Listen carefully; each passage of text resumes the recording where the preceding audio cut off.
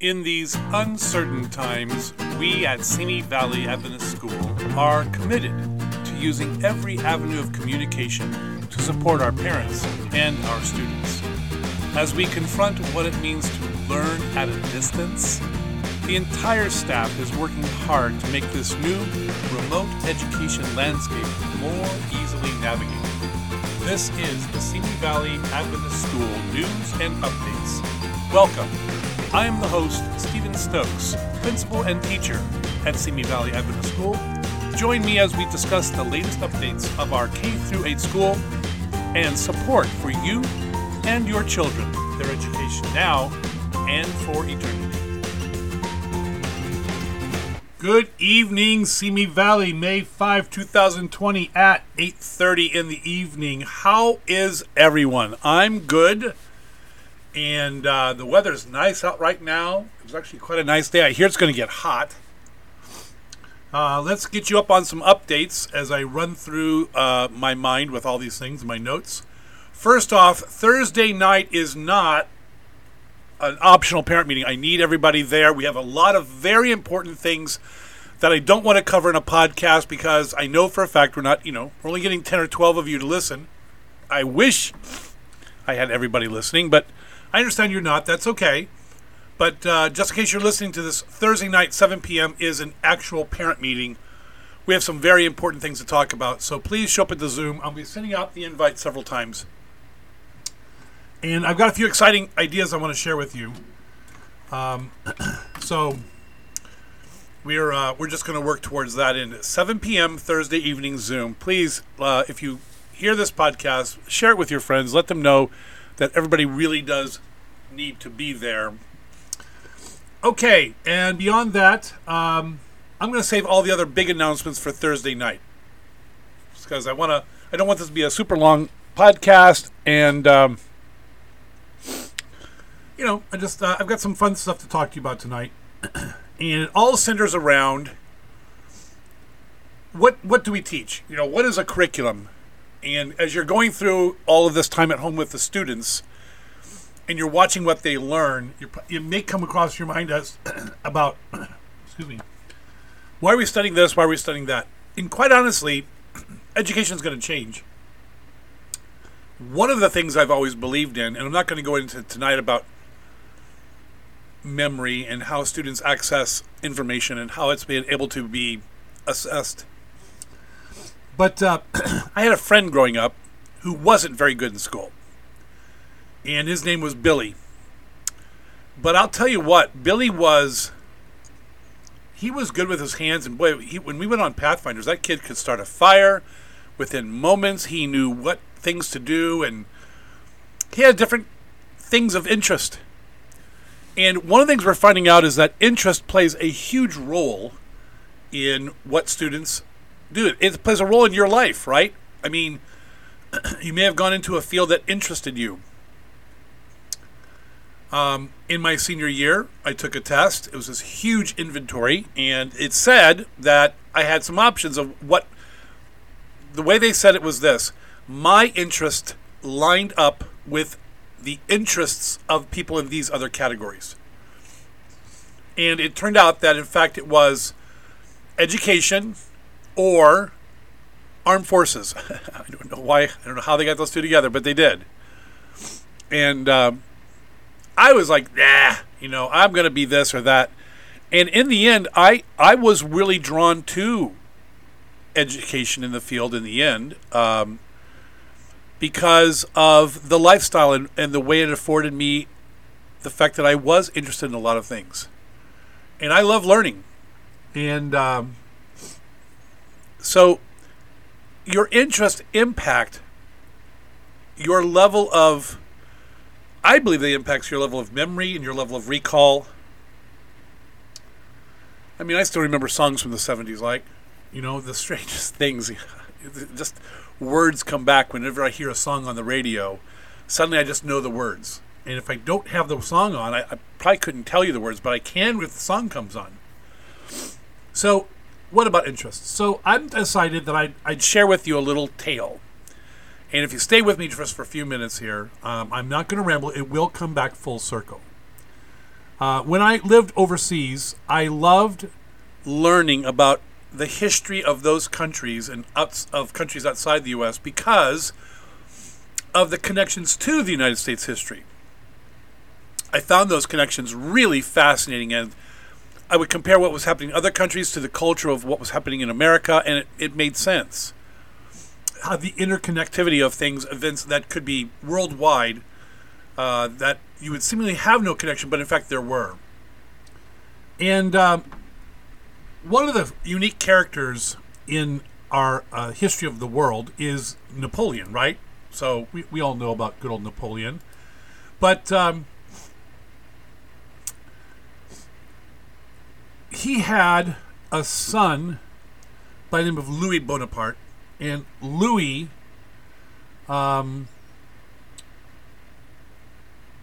was his wife was Hortense, and Louis served as King of Holland for a while, and there was a Napoleon III who was the nephew of Napoleon I.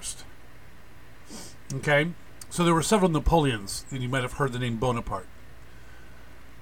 And Napoleon III is a lesser known yet a very, very successful ruler in Europe. And his end came about because of Otto von Bismarck in Europe, when they eventually had a big clash. But boy, I've got a cough tonight.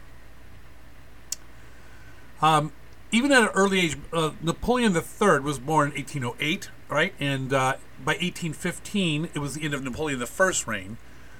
So Napoleon III, by the time he's just 24 years old, begins his quest of, political, military things to make himself and his ideas known. It seemed to be in the Bonaparte blood. And by 1836, and he's only 28 years old. The coup fails, and he goes back to exile. And finally, by the time he is 44, he's elected president of the Second Republic. So he stays with it, and he becomes the president of the Republic. And he serves in that position when he's made emperor, and he stayed emperor from 1852 to 1870. So, he had a good 18-year run as emperor, added to 4 years. So for 20 years he ruled. And during the Franco-Prussian War, he was captured and deposed of, and he dies in 1873, 3 years later. So you're probably thinking, well, what's that got to do with things, Steve? Mr. Steve, you've got this guy in Napoleon III. Okay, well, today is Cinco de Mayo. And a lot of people believe, mistakenly, that Cinco de Mayo is the Independence Day for Mexico, and that's just not true. Okay? Now, Cinco de Mayo is wildly celebrated in America, and we'll talk about that also. And the actual Independence Day is long before that. I think it was about 50 years before Cinco de Mayo in fact happens. So Cinco de Mayo happens in May 5, 1862. And it was a defeat over, the French at what was known as the Battle of Puebla. Okay? And it was during the Franco-Mexican War. And so that day, May 5, is known as the Battle of Puebla Day. And we call it Cinco de Mayo. In Mexico itself, throughout the country, it's a holiday, but it's a minor holiday. Whereas in the United States, it's this huge commemoration of Mexican culture, heritage. And in certain areas, Los Angeles, Chicago, Houston, New York, there are huge celebrations, which is great. But it's not Mexican Independence Day. Okay, it basically commemorates a single battle in 1861 when Benito Juarez, who is a lawyer, he had been elected president of Mexico, and Mexico had been in financial ruin after huge civil wars and major strife. And the European governments who had loaned money called on Mexico to pay back their debt. And so when they wouldn't, and they couldn't, France, Britain, and Spain all send forces to Veracruz in Mexico. And they're demanding repayment. France, Britain, and Spain are all sending, so they send all these naval forces converge on Veracruz. Well, Mexico starts to renegotiate, and indeed, Britain and Spain decide, well, we don't have to do this with Mexico, fine. So they pull back and they withdraw their forces for a new agreement. France, however, decides to use the opportunity to carve out some Mexican territory. France is ruled by 1861. That's right, Napoleon III, who's over there trying to reestablish his own legacy. So he sees Mexico as an opportunity to carve out some of that. So and by the way, at this time, France is one of the world's leading armies. Now think about it, 1861. That's when in American history. Come on, all you Civil War people. That's right, Civil War, 1861. So America had its own internal problems. Huge, huge problems. So the French land this huge fleet in Veracruz, and they drive Juarez and the government into retreat. And 6,000 troops, in fact. I couldn't begin to tell you who was under the general for the French troops, but they set out to attack the Pueblo de Los Angeles. Now that's a small town in east central Mexico, which was their headquarters in the north, and Juarez decides he's going to fight, and they get about 2,000 loyal men, and they're either indigenous or mixed ancestry, and they send them to Puebla. So you have 6,000 French troops and 2,000 loyal Mexican troops, and they're vastly outnumbered. Now, stay with me. The little known, they're going to get this. What does this sound like, by the way? 6,000 troops versus 2,000 troops in a little town called Puebla. Ever heard of the Alamo? Okay. So these poorly supplied and outnumbered Mexican troops are led by a Texas-born General Ignacio Zaragoza. They fortify the town, they prepare, and on May 5 in 1862, right, the French gather up his army, and he's got heavy artillery, and they lead out the assault. All right? Now, you're probably going to go, oh, this is great, and this is where they beat them back. Well, you're right. On May 5, the French lose about 500 soldiers. The Mexicans only lose about 100. And so May 5 stands as the Battle of Puebla. Hey, it's a great success, right? It's a symbolic victory for the Mexican government, and it bolsters the resistance movement. Well, the problem with that is that didn't end the war, okay? Because the fact is, even though it was a wonderful daily clash, it was not a major strategic win. Zaragoza's success represented, like I said, a symbolic victory, but France stays in Mexico and they defeat them. So just like the Alamo, even though they withheld, they were eventually overrun. They didn't win the Battle of the Alamo; they lost. And sure enough, even though the Battle of Puebla May 5 stands as that victory, they did lose. And it was I forget the guy's name. I'm trying to think of the actual person who took over for Napoleon III. Because eventually Napoleon III. Okay, no. Puebla lost. Napoleon III sends 30,000 more troops to Mexico. Okay, so instead of the 6, he sends 5 times that many, and they're basically able to overrun Puebla, and they easily conquered Mexico City. And so everybody, Juarez and they flee up into the mountains. And Napoleon installs Ferdinand Maximilian von Habsburg. He is second into the line of the Austro-Hungarian throne as Mexico's ruler. All right, so get this picture. Napoleon III in Europe, he's struggling. He wants to take over Mexico. The May 5 battle, they win it, but so Napoleon III sends 30,000 more troops and establishes the Austro-Hungarian throne, second in line, as the Mexican ruler. Well, back in France, he's having a hard time with problems. And now here's where it comes in.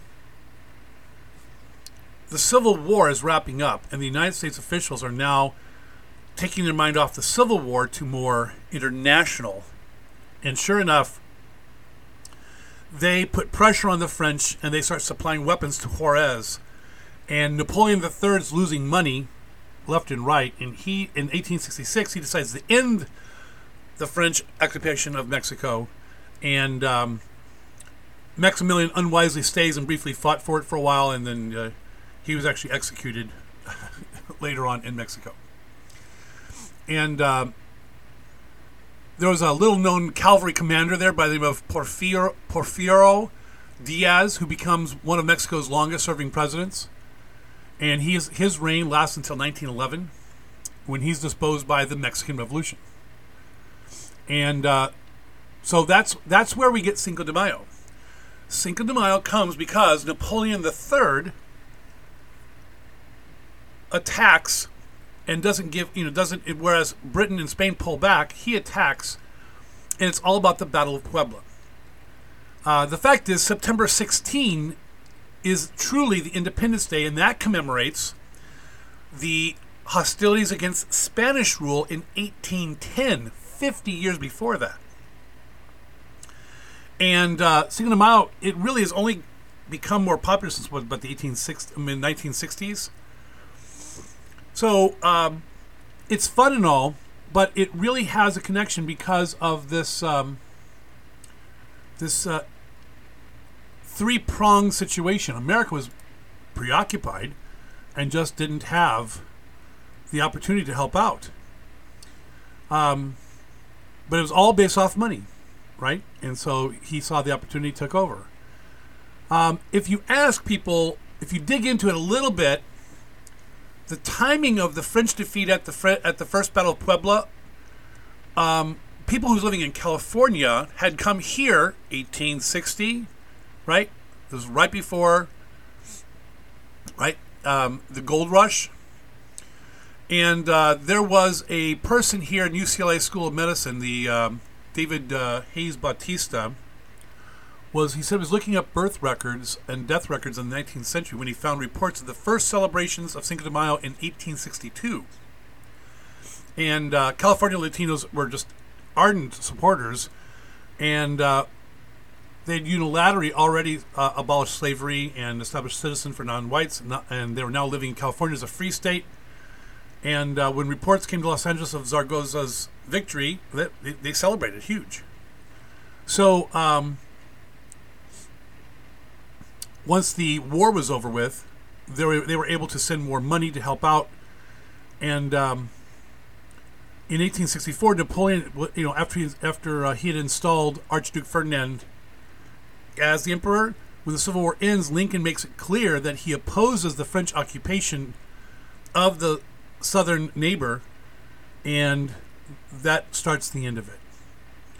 So we go from Napoleon III, nephew of Napoleon, debt, what Cinco de Mayo is really about, and the fact is that with the end of the Civil War, it really helped Mexico in their efforts to kick out the French. But that had nothing to do with the true Independence Day, September 16, which was on the Spanish.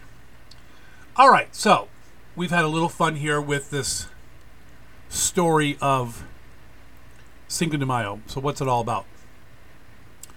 It's all about this. If you're interested in something and you can tell a story about it, it works. It works when you have interest.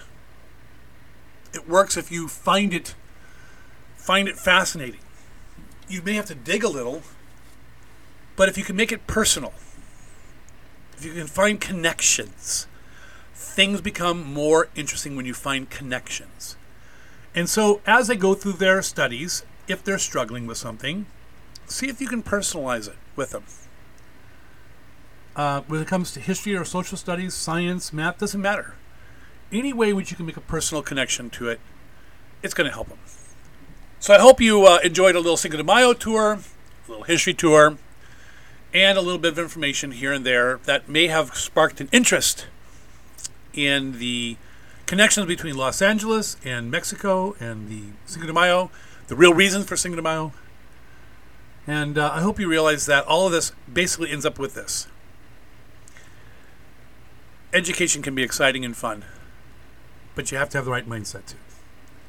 So, enjoy your evening. Let's say a word of prayer and we'll get out of here tonight. Thank you, Lord, for watching over us on this beautiful Tuesday, guiding and directing us. Be with all those, Lord, who are out there listening, and be with their families if they're feeling sick. Guide and direct each and every one of us in all of our actions, and just continually work with us throughout the day. Thank you, Lord, for all you've done throughout all of this time. We pray these things in Jesus' name. Amen. All right, Simi Valley, I'll talk to you soon.